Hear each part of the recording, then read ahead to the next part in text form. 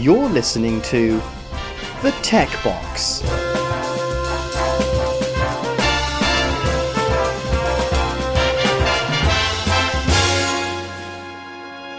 Okay, air conditioning off. Check. MacBook Pro open and recording. Check. Microphone operational. Check. Okay, so we've got all that done. Welcome everybody to episode 26A of The Tech Box. You might be wondering why it's 26A. And we had a small hiccup with 26 on its own because the audio that we got out of it was unfortunately not very usable. But we shan't blame anyone who was having raging air conditioning or microphone or MacBook problems. No, I don't think we should. I mean, he was obviously D-Mob happy at the time, wasn't he, in one of his many properties. Exactly, and it can happen to anyone. Yeah. And I think that means you're a proper podcast, doesn't it? Because I always listen to a podcast where they say, they lost some audio and they couldn't have a section or an episode. So, yeah, I think we finally made it. Yeah, we've graduated now, haven't we? Yeah, that's good. So, should we try episode 26A then? Yeah, so This is episode 26A, and we should start with noting the passing of Nick Ratcat from Tech Talk UK. So it's really hit all of us in our little tech community that he's now gone. And I think whilst we all knew it was going to happen, it has now happened, and it was a fairly sad event, but hopefully we can remember Nick for all the good things that he did. I mean, we had the biggest contact with him through the podcast. I think similarly to like a lot of people, I met him a couple of times in person at pub meetups, and basically, as everyone says, and as you would expect from listening to him on the podcast, he was just a really nice guy, really pleasant to speak to.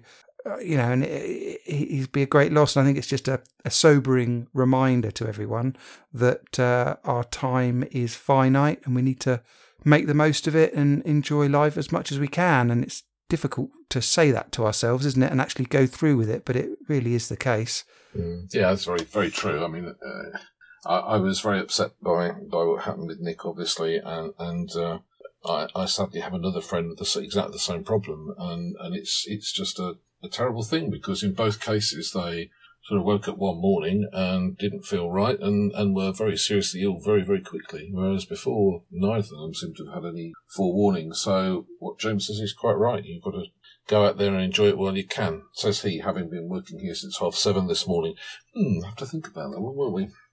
But anyway, no, I mean, one thing that I did want to say is, one last time, we'd be very grateful if you were able to make some donations to Nick's family. His wife still has access to his PayPal account, and any sort of amount, however small, is very welcome. Nick has 2 relatively small children, and losing their dad is a pretty bad blow to them. Never a good thing, of course, but I think maybe especially when they're not very old. So anyway, if you can make a donation, it will be very much appreciated. We have confirmed that Nick's wife does still have access to his account. Donations to paypal.me/ratcat, RATKAT. Yeah, I second everything that you say there, Richard. Okay, so on with the show.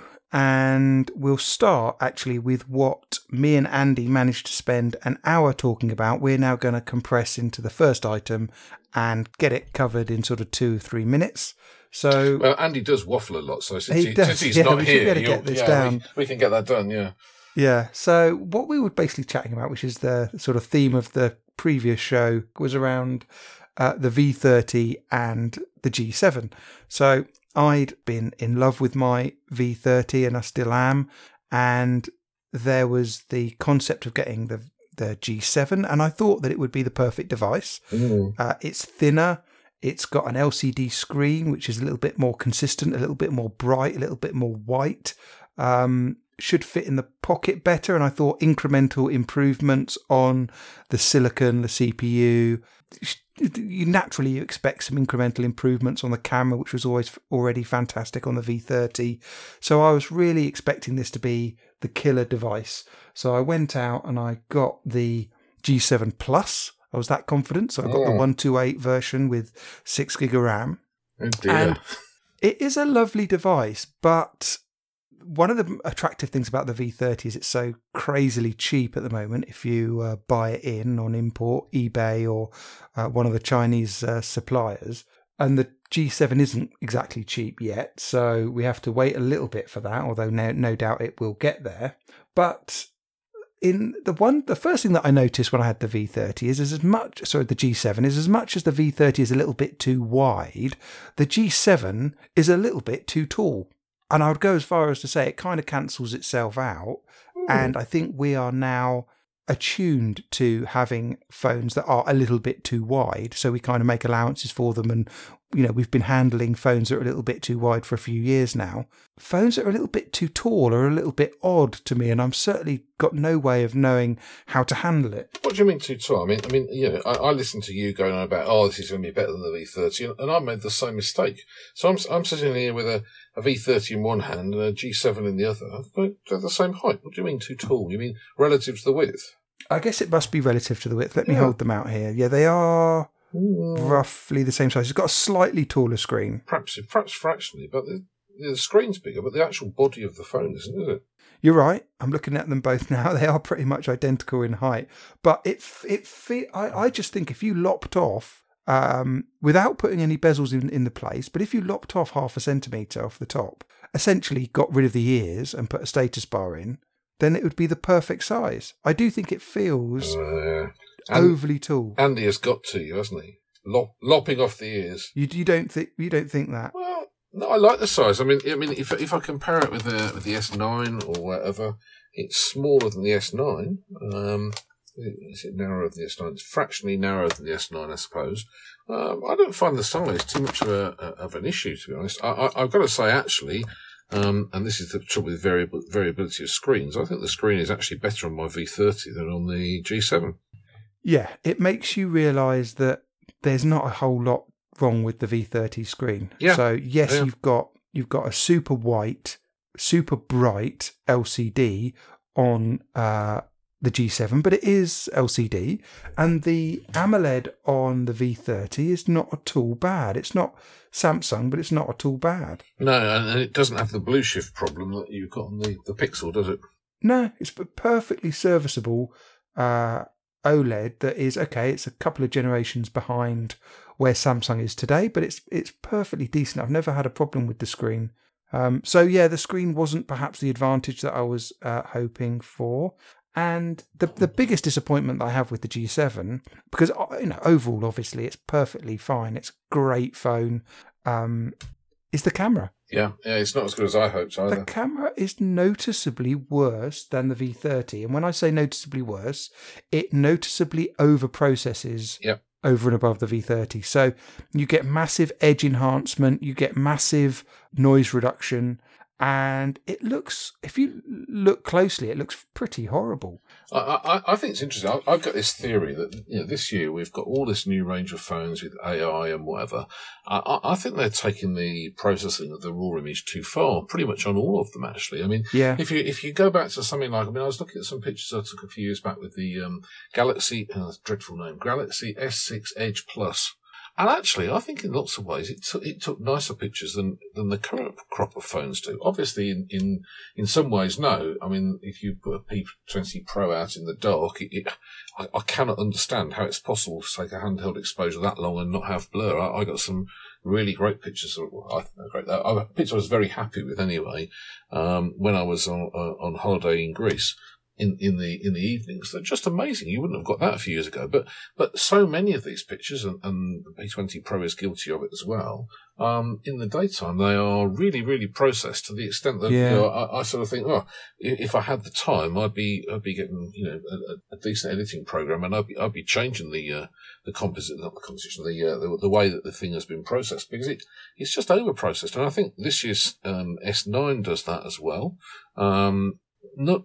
there's a bit of me wishes I had the nerve to say I'd just go back to something like an S7 or something, or even an S6 Edge Plus, because they were producing lovely crisp pictures then. And now, so often, as you say, they've ironed out some of the problems that you used to have by such a small lens, but they've brought in a whole load of new ones, so making things look artificial and overdone. Yeah, if I take a photo in RAW on the G7, so I put it in the manual camera, and I take a photo and then I process it with Lightroom, the mobile version of Lightroom. And I'm no expert in that, so I just poke about with the settings until it looks good. And I crank up the noise reduction a little bit, but not overly. And you can get a picture that's almost identical to what comes out of the V30. You get a picture that's almost identical to when you put the Pixel camera APK on here. Which tells you that the sensor is fine, it's the software. Absolutely. The problem is that the Pixel camera APK doesn't work very well on this. The viewfinder runs at about 1 frame a second and the colours are all off. But you can tell that apart from that, the outputted shot has a lot better balance of detail and sharpening and processing and all the rest of it. It's a far better balance. Whereas you just take a shot with the stock camera and it looks pretty dreadful. The one good thing about the G7 is it has got the double power button to launch the camera, which the V30 doesn't. It's got double down volume when the screen is off, which is not quite as handy. Yeah, I'd agree. I mean, the G7's a nice phone. I certainly wouldn't say, it's not a phone you want to have. In fact, in lots of ways, it's a very nice phone. But like you, I'm just kind of disappointed compared with the V30. I thought that it was actually going to be a step ahead from the V30, and other than the shape, which I can just, can I do it with my forefinger? I can just about touch my fingers around the V30 if I take the second finger and my thumb. Of course, you can easily do it with the G7, so it is much more grippable. But, I mean, going back to what you said about the Google camera, it doesn't seem to be terribly hard to find a pulse to Google camera that works on the V30 in either mode, does it? Whereas, yeah, like you, I've kind of sort of lost heart a bit with the G7 because I've tried several and they work patchily, but the output isn't actually better than the V30. Now that reminds me, I sent you a message this morning to say there was an update on my V30. I don't think I ever got around to installing it, so maybe we can do the install live on air unless it's done it automatically during the afternoon. But I'd be interested to see what that does. And actually, like you said, it's a little bit worrying that they port the G7 camera onto the V30 and screw the thing up. But there we go. In the name of testing something out, I shall press the update now, and we'll see what happens. I think it's unlikely that a major processing change gets put out to the camera, because it's not a definite improvement; it's a change. But you never know. So I would be heartbroken, and I'd have to look into how I could manage that if that did happen. I suppose, to be honest, that the Google camera works so well on the V30 that you wouldn't have to worry because you just use the Google camera more and more. But that is not really an option on the G7 at the moment. No, it's not. Now, two things could happen. They could update the firmware and tone down the processing a little bit on the camera, which feels unlikely, but it's possible. And then the second option is that the Pixel 3 comes out and all the people in XDA developers are able to make a camera APK that goes onto the G7 and works as well as, in inverted commas, the Pixel 3, or does a good enough job that it sort of is the same as the Pixel camera on the V30, i.e. makes it as good as probably a Pixel 1 or something in that ballpark. Yeah, I think that must be a possibility, mustn't it? And you would kind of guess that there are people out there itching to get their hands on the Pixel 3 APK in a month's time, there or thereabouts. Yeah, but presumably you can get version 1 of the APK off the phone if you're one of these people that bought one of the early ones that got nicked and sold into a few bloggers' hands earlier in the month. Yeah, but that's not a great recipe for. You could see that Google might get quite upset about that. They might do. I think the one worry I have about the Pixel 3 in terms of the camera APK is. I heard that they've put the custom silicon, their sort of visual core or whatever they call it, which does the processing for, it does it off the CPU, or off the SoC, I suppose I should say. They've put some improvements into that. And I was thinking, well, they could improve that to the point where they just use that chip to do all the HDR plus stuff, and they don't use the features of the CPU, and therefore when you take the APK off and you put it on another phone, it doesn't work because it doesn't have that custom chip on there. We never really found out what that custom chip was doing, did we, on the Pixels last year? So my theory was that it provides access to the HDR Plus capability that is on the SoC, but there's no API to get to that bit of the SoC so that you can use that in just your normal standard camera. And therefore they're having to duplicate that functionality in a separate little bit of silicon. That was my theory, that the only thing that actually had access to the gubbins on the 835 and the 821 before it was the camera app. And therefore Instagram and Snapchat didn't have access to that. But that was just my theory, so I could be wrong. Sorry, mouthful of coffee. Yeah, I mean, I must admit, I've never... And that way you could, if you were Google, you would have an option available to sell that little DSP to anyone to pair up with any CPU, which could be a lesser CPU rather than the Snapdragon 8 series, which is the one that Qualcomm allows you to do all this advanced camera work on.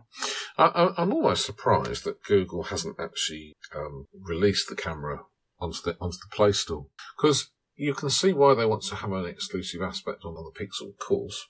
But on the other hand, the reason they've managed to achieve this photographic prowess is by having these millions and millions and millions of photographs to analyse. And it strikes me that one thing they could do would be to integrate it into Google Photos so that you could basically only use it if stuff was uploaded to Google Photos. It's strange, isn't it, the way they've brought this out? Because you often get this with them, and then it's sort of stuck. They did have the camera released in the Play Store for a bit, didn't they? Pre-Pixel. So it was probably mid-Nexus period. Yeah, it was the old camera, wasn't it? Yeah, and they took it out of the Play Store for they didn't make it available to everyone in the Play Store. It's still updated for the Nexus owners. I would have assumed because it didn't work perfectly on every device, and they couldn't guarantee that because the camera is the one really specialised application on pretty much every Android device out there.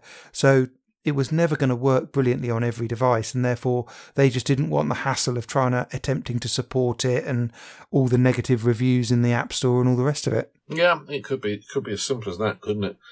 You just think that, I mean, when that camera first appeared on the Pixel, everybody was sort of, good grief, how have they done this? They've sort of leapfrogged over so many camera phones over such a long period that you'd think that they would want to actually sort of get it everywhere, and it surprises me. I mean, it is actually relatively easy for a lot of phones to get a port of it and stick it on, and if you spend half an hour on XDA developers, you can pretty much guarantee that unless you're talking about an unusual chipset, that you can get a port that will work quite well.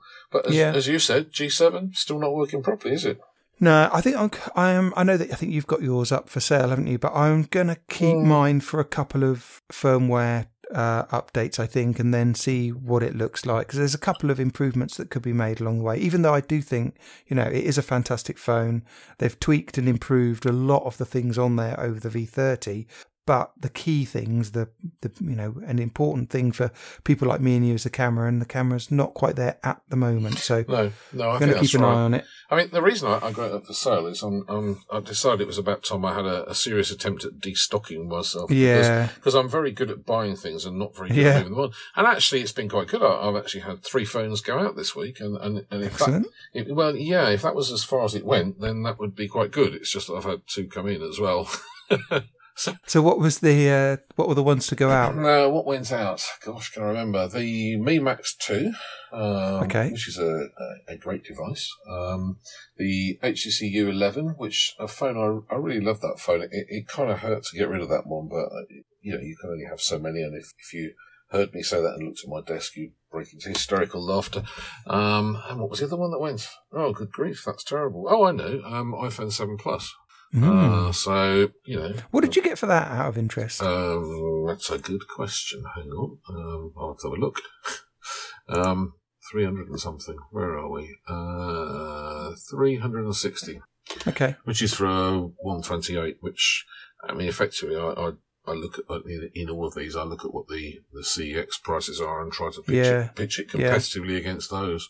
I mean, that's a hell of a phone for that, though, isn't it? Well, yeah, and it's in great condition. But the truth is, although I hung on to it, I wasn't using it. I got rid of my. I tend not to sell my iPhones so much, but I did get rid of my 7 Plus because it was worth $450 or something when I sold it. I thought for something that I'm not using, I cannot have that lying around. So.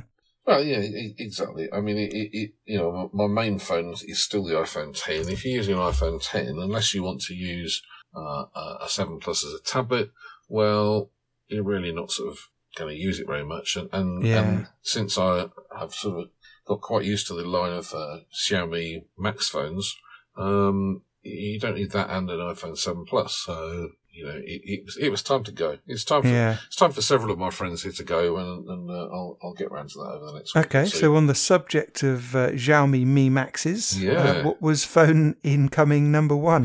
Phone incoming number one was the Mi Max 3, which very, very happily for me turned up the morning of the day that I was going to see our Sorcerer-in-Chief, Mr. Mike Warner. And that morning, or maybe the day before actually, he put up his latest blog post, because Mike has got an interesting thing. If ever you come across something that you want, and Mike says he's buying it, try and get in first, because Mike ordered his Mi Max 3 about 20 minutes before I did, and mine took 4 days extra to arrive. Same thing with, what was the other thing he ordered? Oh, I know. He ordered the Techlast laptop. And he got one in the first batch, and everybody else who ordered one is sort of on back order for about a month. So look out for Mike saying he might order something and get in there quickly. But anyway, the good news was Mike sat down with me and we worked our way through his notes and hopefully found a couple of places where he needed to refine them. But they were pretty much there. The way these things arrive when they're new is that some of the Chinese vendors create a ROM out of the Chinese ROM and call it a global ROM. But it isn't a genuine global ROM, and of course the problem is you don't kind of know what else they might have put in there.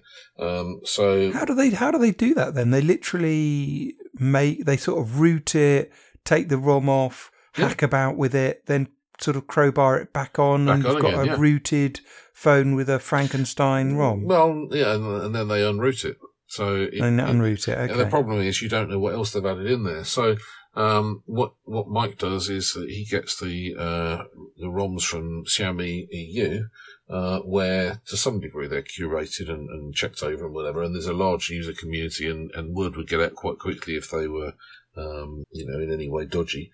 And as you install it, you effectively run a batch file that says, I want the Google app, not the Huawei app, or rather the Xiaomi app in this case. And so you end up with a phone that effectively is based heavily on Xiaomi software, but you've got rid of most of Xiaomi's apps. This one actually, Mike did root this one, and we put on some software to change the DPI, so your icons are a bit smaller. And even with my eyes, I can cope with them being a bit smaller. But what you end up with is a really zippy, fast phone with pretty much stock Android on it. And I'm extremely happy with this. This is I feel quite sure going to be quite a long-lasting friend. The last one lasted probably, I guess, 18 months, something like that. The Mi Max 2. It went out the other day. I think the new one is likely to be a good successor. It's a nice-looking phone. Seems to perform very well. So that was number one that came in. Okay. And remind me, what's the screen size on that? I think it's 6.44 inches from recollection. It's a big screen. Okay. And innards are... Now you're going to ask all sorts of questions now I can't answer. Hold on. Let's have a quick look on GSM Arena. I tend to sort of buy these things and then forget them. The innards are certainly good enough, are they? Oh, yeah. Let's have a look. Right, okay. Mi Max 3 on GSM Arena. It has a 6.9-inch screen. No, it's the old one that's 6.44. Sorry, beg your pardon. It's running 8.1 Oreo. My one's got 64 gigabytes of storage and 4 gigabytes of RAM. There is a 6 and 128 version, but it's very hard to get hold of at the moment. Dual micro SIM or SD card and nano SIM, not micro SIM. So it's dual nano or nano and SD card. Okay. It's and it'll take up to a 256 gigabyte SD. Snapdragon 636, which is actually plenty faster now. Yep, that's decent enough. The only real thing I guess is missing, and I wouldn't want to do this anyway, is it's got just about every connection going, Wi-Fi Direct, DLNA, and all that sort of stuff. It appears to connect to umpteen GPS signals. The only thing it is missing is NFC, so you couldn't use it for Android Pay and whatever. But quite honestly, if you just wouldn't want to put a phone this size, it's almost tablet size, down on a Pay terminal. It'd probably break the terminal from the size of it or something. Yeah. But it flies along. I'm very happy with it. I can't even remember how much it was now. It wasn't terribly expensive, a couple of £100, something like that. And it arrived in a week, 10 days from the store that we both got it from. I think about it, this is the one that we got on eBay from a so-called Irish seller who then posted it from Singapore. Now I remember. Yeah. As they sometimes do. But no, so it's a nice piece of kit. I'm very happy with it. I will show it to you next time I see you. No, I can't wait. So that's machine 1. What's machine 2? Well, there's a sort of subset of that. The reason I went to see Mike was that some while ago I realised I had a slight glut of Huawei's, and I thought, well, what would be really interesting would be to get the EMUI software off there and flash it with something that isn't full of all sorts of locks and hooks and whatever else that cause the thing to grind to a halt. And with a bit of long distance tuition from Mike, I succeeded in unlocking the bootloader because I got in just before the deadline. And then I managed to install a different recovery on it. And that was when things started to go wrong. Basically, the problem is there's some issue with the Kirin chipset that once you've done various things with it, you can no longer see it as a drive when you plug it into Windows, which means, of course, you can't drag and drop the new recovery and new ROM onto it.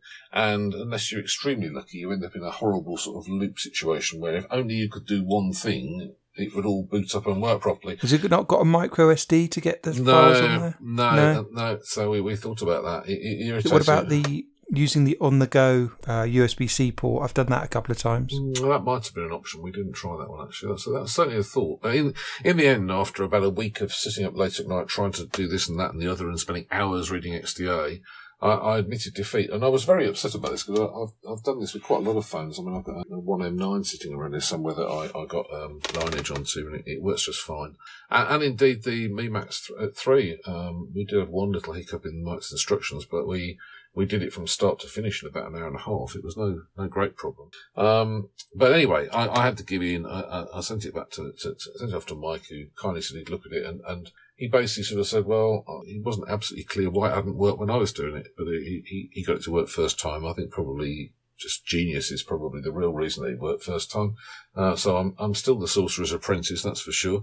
And he got it working, and so I now have a Mate 10 Pro that isn't full of Huawei clutter. And that's interesting, because it really has noticeably speeded the thing up. So that's Is it still EMUI underneath, I take it? No, it's gone. It's gone, defunct. It's I'm trying to remember what the firmware is, but it comes off the Open Kirin website, which is another developer website. It probably is somewhere down there, EMUI, but it doesn't have all of the vicious battery optimizations. So things do seem to stay running in the background. So far, okay, but anyway. It's not AOSP, but it is some sort of cut down EMUI, is it? Well, that's what I'm just wondering, actually. Shame of it is, I looked up exactly what the ROM was for the Mi Max 3, but I forgot to do it for this one. Let's see if I can get into settings and find out. We didn't actually spend very much time with this because basically we both wanted to get the Mi Max 3 done in that time. Let's see what About Phone now says. Not a great lot. Security patch level July 18, which is okay. I'm going to have to do a bit of research. Okay. It's a project. I know it's a Project Treble ROM. Hang on. Omni ROM version 8.1 Treble. So I don't really know. I guess if it's working on Treble, then it could be pretty much anything, couldn't it? Yeah. I certainly you don't get any of the sort of problems that you get with anything else running EMUI, so I'm hopeful it might be okay. I'll tell you in 10 days' time, and if the worst comes to the worst, I can flash the original Huawei software back on there, and it'll just be a totally standard Mate 10 Pro. So that one sort of went out and came back again. So we can't really count that one as entirely new. It's not an official new purchase. It's kind of a belated purchase that's come back to you. Yeah, it sort of gives me the same feeling of setting up a phone that you get otherwise. I mean, actually, if ever you get bored with a phone, something I've discovered is change the case. It's amazing. Yeah, it's amazing. Yeah. I've discovered I definitely go through phases in what sort of cases I like. Yeah. And then you suddenly think, oh, it's almost like a new phone. Stupid, but there you go. I like lots of different cases, but I always come back to these cheap, clear plastic ones because they're the grippiest. And any other case, it just doesn't feel as grippy, but they're the cheapest feeling. So you take your most expensive phone, your iPhone 10, you put a £5 clear gel case on it, and it feels the same as every other phone. I always have a case that's got something to put a wrist strap through, which makes me look a bit old-fashioned, I'm sure. But on 2 occasions now, it's saved me from losing a phone, and in one of those occasions, the phone in question would have been going into a harbour in North America, so it would have lost most of my holiday photos. And I've recently found a range. It seems to be made by, they're obviously Chinese, and they seem to appear under different names, but they're really thin cases with holes for a wrist strap. But they're really quite nice and grippy too, and they don't really change the profile of the phone much at all. Whose is that? I'm trying to think who they're made by. Let's look. I bought one on eBay the other day. Let's see if I can find out who it was from or who the manufacturer was. Well, I get them from an eBay seller called Bits and Bobs UK Limited, who are based in Halifax. Okay. And they seem to have a pretty wide range of phone cases, but they're not staggeringly expensive. That's the thing. I mean, the one for the Mi Max 3 was $2.99, including postage. And it's a really quite nice case. It's not a stunning case. It won't set the world alight. The same place, they've been selling them with a screen protector for an extra £1. Well, at £4, you can afford to sort of risk getting the odd one wrong, can't you, really? Yeah. So that's what I tend You'll to have use these days. to forward the link for that. Yeah. It sounds interesting. Which phone would you like a link for? Let's start with the V30 or iPhone 10. V30 slim cases, I think what I searched. Anyway, let's not talk about me searching on eBay, the most exciting or interesting podcast. The other phone that I got was this is the mistake of chatting with your friends, isn't it? That effectively one day, 10 days ago, perhaps a fortnight ago, Amazon.com had a sudden flash sale on the Essential phone. And the Essential phone is one that I've thought several times, quite like to play with that. A little bit expensive. Don't know that I really want to spend that much on it. But this one, being Amazon, they actually arrange it all so they pay the tax. So my conscience is clear on that one. It ended up being $270 for the Essential phone, which I think from recollection was about £500, wasn't it, when it first came out? Yeah. And I've got to say I'm very impressed. The best way to describe it is it's rather like a larger iPhone 5 series with the metal band around the outside. It has a really lovely clear screen, really, really nice screen. Plenty bright enough for my use, maybe not for Kev, but we can't have everything, can we? And it runs, you load it up, and once you've signed in, the first thing it does is upgrade you to Android Pie. So it's currently running Android 9 straight away, literally out of the box. And the happy news is there's an entire enthusiast group devoted to making ports of the Google camera solely for the Essential phone. So the Google camera works beautifully on this, really, really well. So it's kind of like having a £240 Pixel, really, only running the very latest software, and it's fast, it's fluid, it's kind of sad for them that they more or less given up on the idea of making much more hardware. To be honest, that's I think my overriding thought. It's a very nice phone. The only problem is I can't find a case that I like for it. But so that's the other one.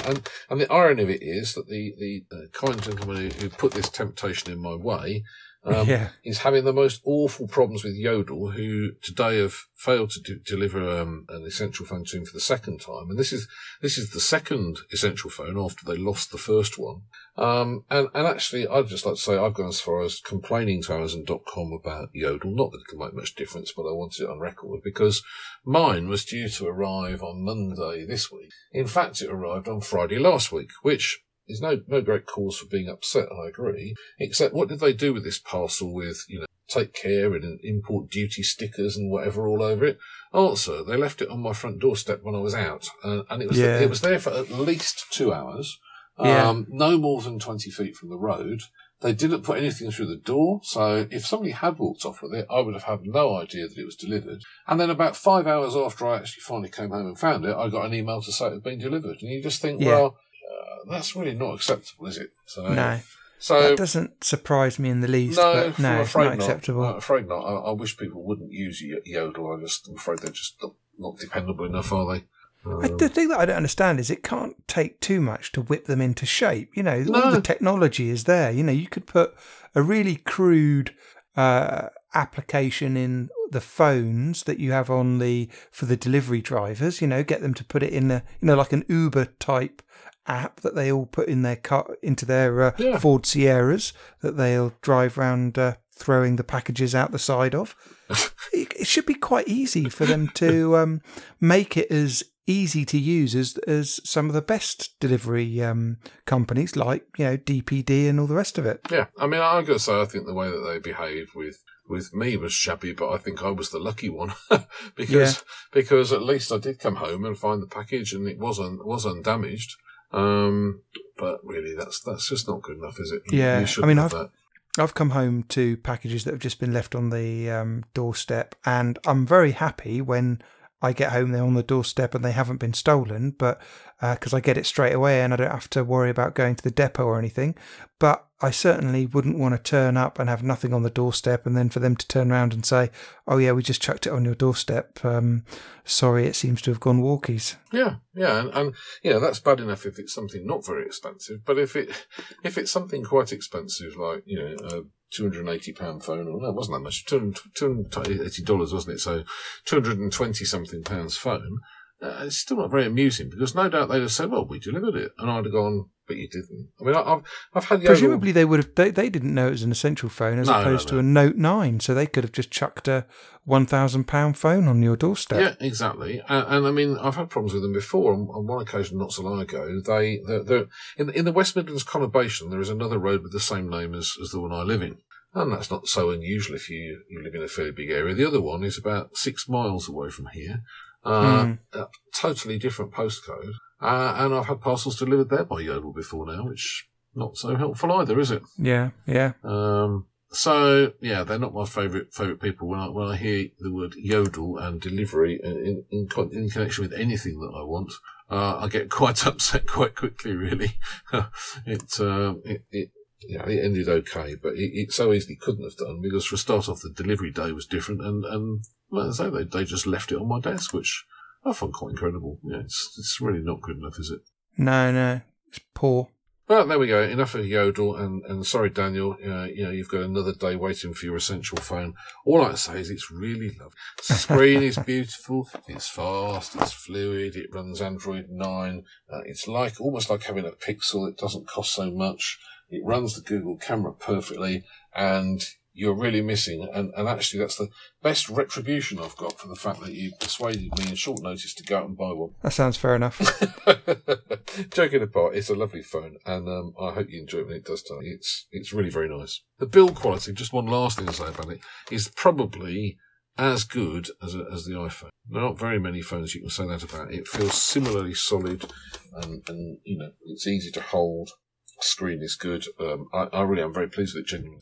Yeah, now I have heard that the build quality is top notch on it. So I can't remember what the thing was that put me off. I think it was just because I assumed it would all be tied up with the American network frequencies and therefore it wouldn't really be usable in the UK. But I also was a bit put off by the camera being lackluster at launch, and the whole point of having the Moto Mod style connections at the back just seemed a bit pointless. And I didn't really want to. It's one of those things where I don't want to pay for a phone that has these pointless features on because I feel like they've wasted money that could be spent elsewhere. But it sounds like overall it's a decent phone and it works perfectly in the UK. I mean, what I'd have to say to you is I'm not at all convinced by the Moto Mod style thing either.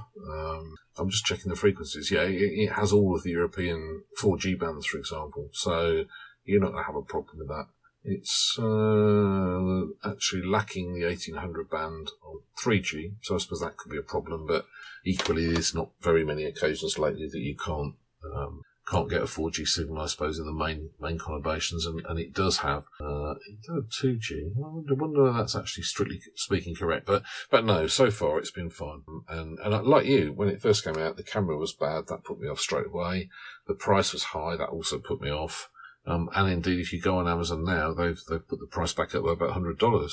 So it must have been one of those things where they just had a bit too many of the one and wanted to destock. And probably it gives you a much better idea of what their cost price was. And in that sense, I think I was lucky to get it. And actually, it did impel me to start getting rid of some of this because I was so bad at that. I put them to one side thinking, I'll come back to that another time. And then 3 months later, you realise it's lost half its value and you haven't touched it at all. So, absolutely, yeah. So, there we go. So, that's the other thing that I've bought this week. Been an interesting week tech-wise. So I haven't got anything this week, but I did get a couple of rather interesting budget phones in, and I got them in because I knew that I could sell them on without losing too much money. And one of them I thought would be a bit of a keeper. Mm-hmm. So the first one I got in was the Nokia 6.1 Plus. So I had the Nokia 8, which I thought was pretty good. But I didn't like the 16:9 screen. Mm-hmm. So I've got this Nokia 6.1 Plus in, and it's really lovely. I mean, lovely build quality, lovely screen. The screen is really bright, really crisp. The one problem that it has with a lot of phones, I find, which is, I think I'm getting this the right way around when I say that they set the PPI too high. So you end up getting 5 icons across everything when the screen possibly would be a little bit roomier with 4 icons. Mm-hmm. The default writing is always a little bit too small. And certainly I've found with older versions of Android, if I crank up the font size and the general sizing in settings, the whole thing goes to pot and everything overlaps and nothing fits in its box anymore, and all the apps then look really horrible when you load them up. So I've kind of gone with the theory that unless the phone has got the right text size and spacing out the box, I tend to think it's a bit of a lost cause. So this Nokia is a little bit too small. Having said that, when you crank up the font, maybe it's because of Oreo's a little bit better than earlier Androids. Crank up the font, crank up the sizing, and it does a decent job of not being too small to read. So the only problem with it is the lack of Band 20 and the lack of NFC. So you'd struggle to make it your main phone, especially if you were on the O2 network. Yeah. But it's dual SIM, micro SD card. It's got the Snapdragon 636, really snappy. I definitely recommend it. And so I think I'll go through the other one, but this Nokia I think is going to be the one that I'm going to sell. So you might be able to buy it off me if you want it. No, I'm trying to get rid of it. Honestly, James, there's nothing more than parting a fool and his money. And I seem to have been parted with quite a lot, so I must be quite a fool. But this sort of constant attempt to find a good camera phone, and actually I'm fast coming to the conclusion that most of the phones I've got have actually got quite good cameras on them. Yeah. And I should just stop this senseless quest that's costing me loads and getting me nowhere. Well, the camera on that Nokia 6.1 Plus is perfectly respectable. As is the camera on this second cheap phone that I got in. Another one. The Xiaomi Mi A1. No, Mi A2, is it? Mi A2 Lite. Oh, Lite. So you got for the real cheap one. Well, I went for the real cheap one because in my mind, it had the better specs. Mm-hmm. So it has got a headphone jack and it's able to have 2 nano SIMs and a micro SD on the side. Yeah. Okay. And also it's got a much bigger battery. It's got 4,000 milliamp hour battery versus the 3,000 on the non-Lite. And okay, it's got a Snapdragon 620 SoC, which is fairly ancient these days, but I'm thinking of it as kind of just a direct replacement for the Mi A1, which I really liked, but I sold because it was a little bit too wide. This is thinner. I think that's the main reason, actually. It was just a little bit too wide. So this one fits in the hand a lot better. It's chunkier. It sounds a lot better through the headphone jack because it doesn't have that horrific attempt at putting an amp and some additional software on, which the A1 had, which I didn't think worked at all. Mm-hmm. And you don't get many phones where you can have dual SIM and a micro SD. No, very, very few. It's got band 20 and it's got pentaband on the 3G. You know, it's a really well-spec'd phone. The camera isn't, I'm sure, as good as the non-light one, but the camera here is perfectly passable. So I think this is my go on holiday to a dodgy place phone, where it's like 120 quid's worth of phone, but it does everything you need it to do. It's got a battery that's going to last a day of absolutely getting hammered, and you can put your micro SD card in. This is becoming a speciality, isn't it? Going on a holiday to dodgy places. Yeah. and when you do, you don't want to take your iPhone X. Like the south of France, wasn't it, last time?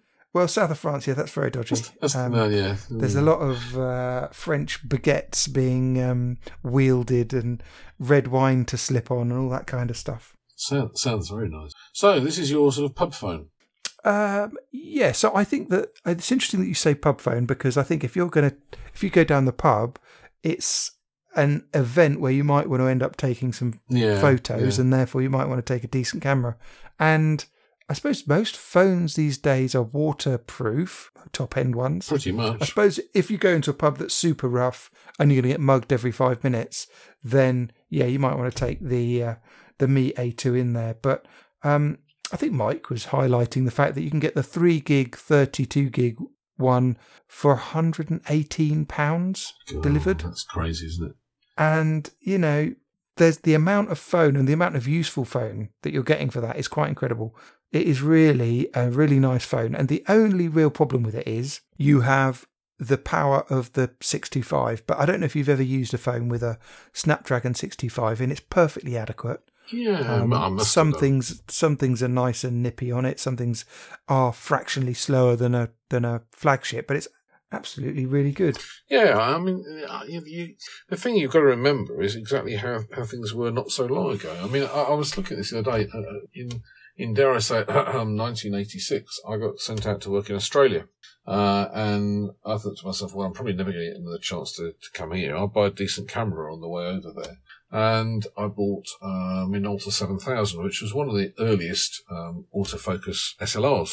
And apart from the fact I nearly bankrupted myself taking 2,000 photographs in, wait for it, 4 months. I think I probably managed 20,000 now, but still.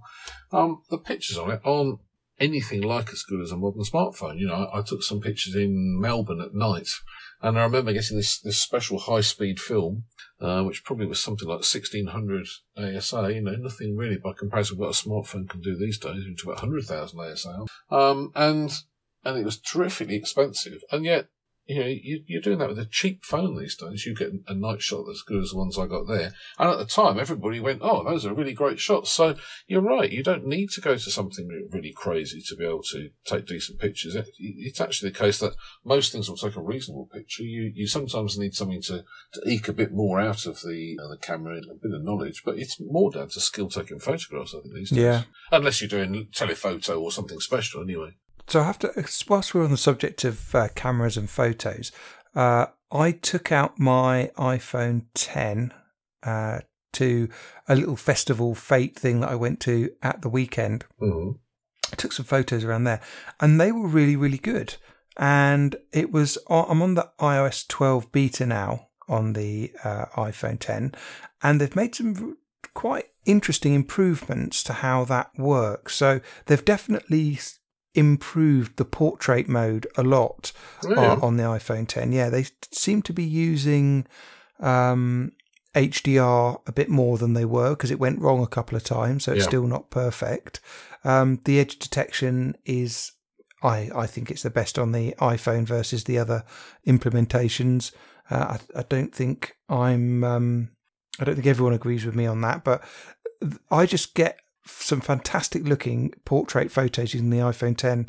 And also I've started to use the portrait lighting a little bit as well, just to because you've got to use the f2.4 lens as your main lens when you're taking the photos, sometimes they can be a touch dark, and just using that portrait lighting to bring the highlights of the face up a little bit, I find works a treat. So yeah, I've got some fantastic photos there, and yeah, they don't bear close inspection, the portrait ones, but you know, on a phone or a medium distance, they look just like a DSLR to me.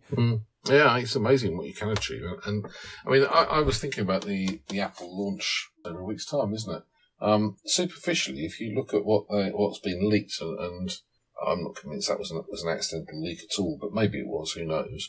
But superficially, it's hard to see that they're actually bringing very many improvements to the party this year, and yet I'll bet they do somewhere, because they want you to say, the iPhone 10 is great, but the 10S, and I'm sure it's going to become known as the XS, but still, there you go. Yeah. They want people to buy that instead. So it is truly incredible what's actually achievable. And you know, you're right. The portrait mode is well, I have a love-hate relationship with it. In some ways, it's great. In other ways, I think in 10 years' time, everybody's going to go, oh, that was a picture taken in 2017 or 18, because everybody was using portrait mode then. So I think I tend to take two. I tend to take one with it and without it. Yeah. Because hedge your bets, you know. You know, it takes one without it anyway, so you can turn the portrait off. It's getting at it, though, isn't it? Yeah, the easiest thing to do there is to turn it off on the phone and then copy it back off again. So it does make the workflow a little bit involved if you want to make sure you cover all your bases. So I think you kind of take all your photos off your phone as JPEGs and don't delete them off the phone at that point. Check to see if any of the portrait shots need tweaks, like they need the lighting changed or they need the blur taken out. Go back to your iPhone, do those changes, copy them back off the iPhone again, you got your JPEG. So yeah, it is a little bit involved. Bit of a palaver, but perfectly doable. That's the point. You know, you can do it if you want to. I think it's often very hard to get the picture perfectly right the first time. And I don't know, if I had more time, I probably would edit quite a lot of my pictures actually. But they're good enough. Is how I tend to feel about them. Yeah, and I go that sort of way. You know. But no, there will be something in that announcement next week that makes an awful lot of people, possibly me included, go, yeah, got to go for that. That's something I've got to have that I didn't know I needed before. I think the thing about so let's go back then. If you had the 7, let's say you still had the 7 Plus and all they released was the 8 Plus. So all you were getting was wireless charging and an incremental improvement on the camera and the speed of execution and everything. Would you have done that? Because I'm not sure I would have done that on my 7 Plus. I did do that. I did do that because I convinced myself that I didn't really want the 10, that Face ID was a gimmick that wasn't going to succeed. And I thought, well, I might as well get this 8 Plus, and, you know, I'll just sit out the 10.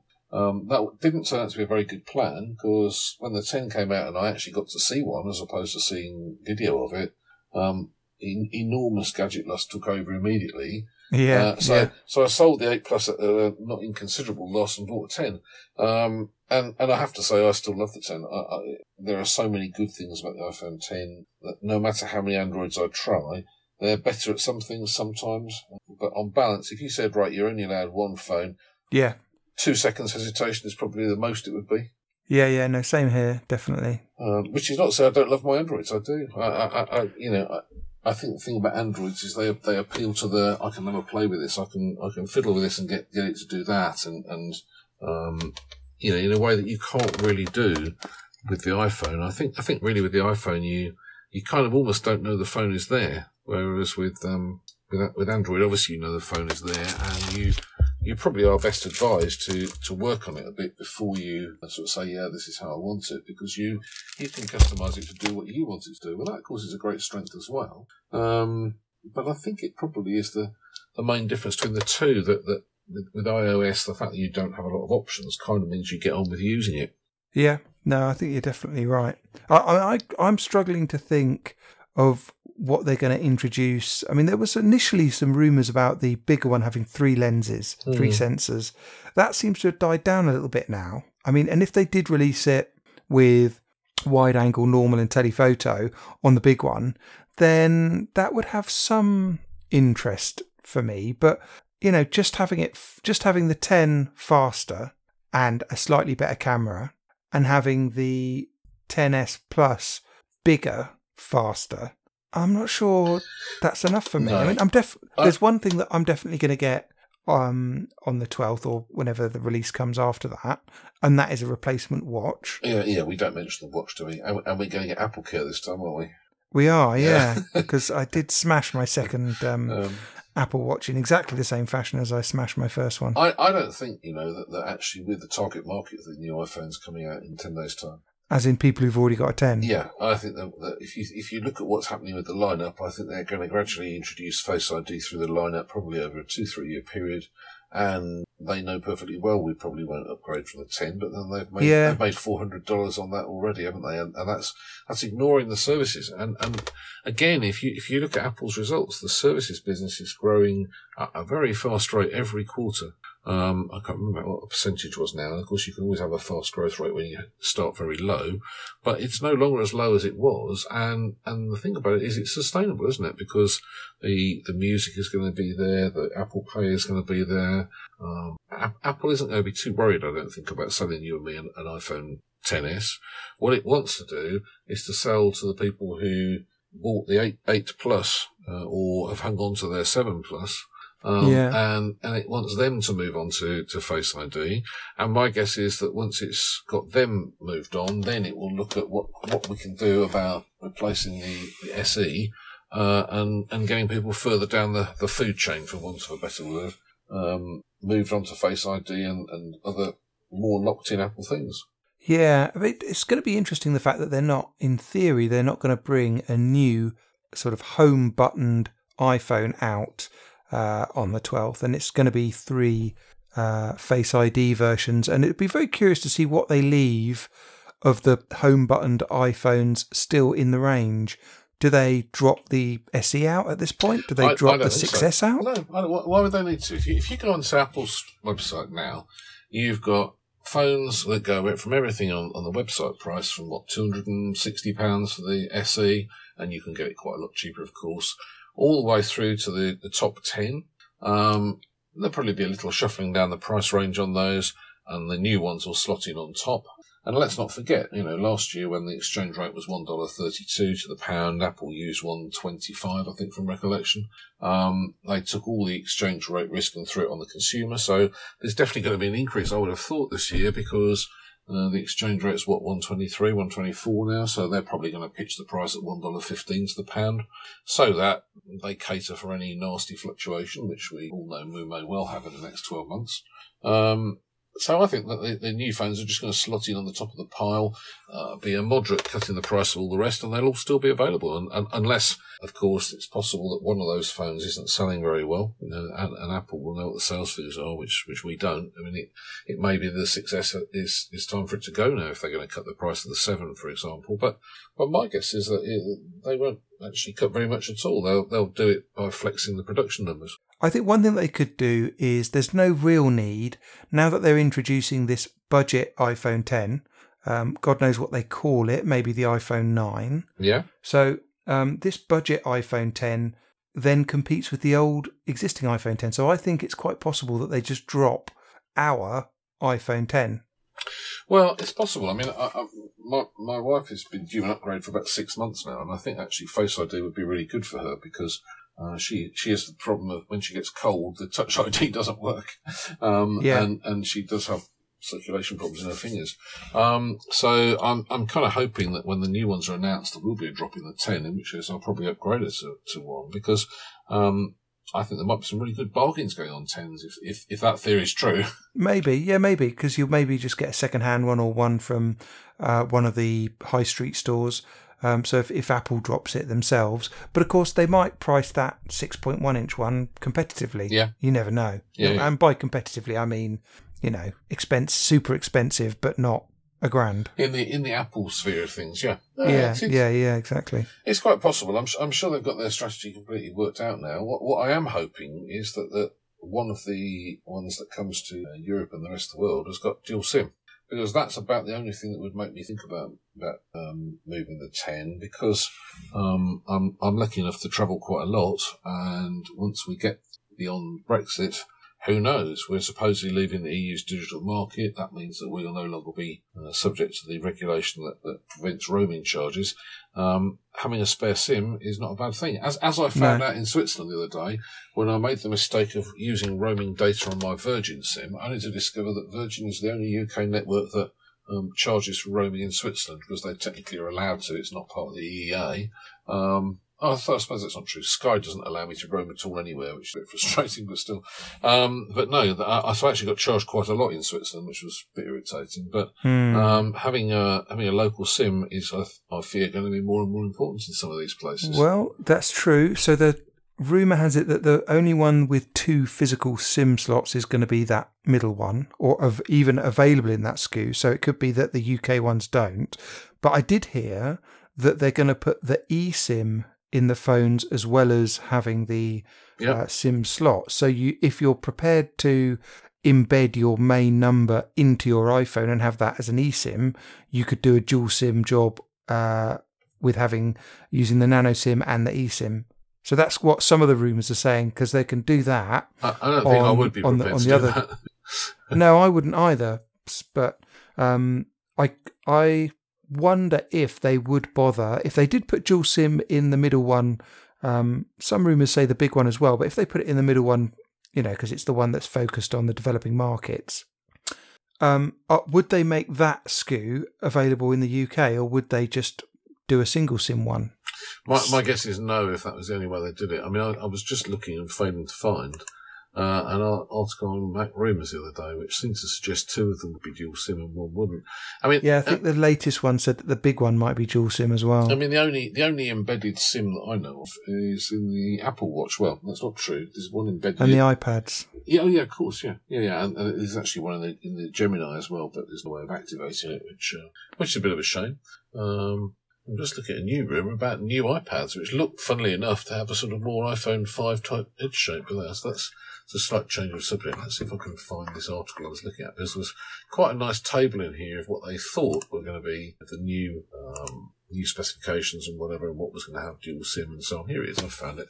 Yeah, this is suggesting. Where is it? SIM slot 1 or 2 for the 6.1 and the 6.5, but only 1 in the 5.8, which is the one that's equivalent to the iPhone 10, isn't it? Yeah. So it'd be interesting. I'd be really pleased if they do that. I have genuinely found dual SIM phones quite useful when I've been abroad.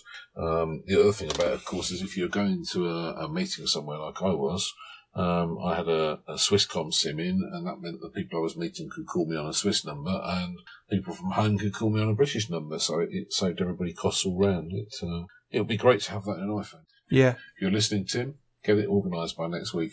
Well, I think we mentioned it previously in that if he wants to appeal some markets, it's kind of compulsory to have a dual SIM, isn't it? Yeah. So if you want to do anything in those markets, you've got to go with your dual SIM. So there's probably a few more things that we could chat about, especially things like the upcoming iPads and some potential controversy around Face ID and headphone jacks. But I think we'll leave that for another day. Yeah, it's looking that way, isn't it? Thanks very much for the chat, Richard. Great. Always good to talk to you, James, and hope everybody's well and enjoying themselves and make the most of your time. Enjoy yourself. Absolutely, yeah. Okay, cheers, Richard. Ciao for now. See you then. Bye.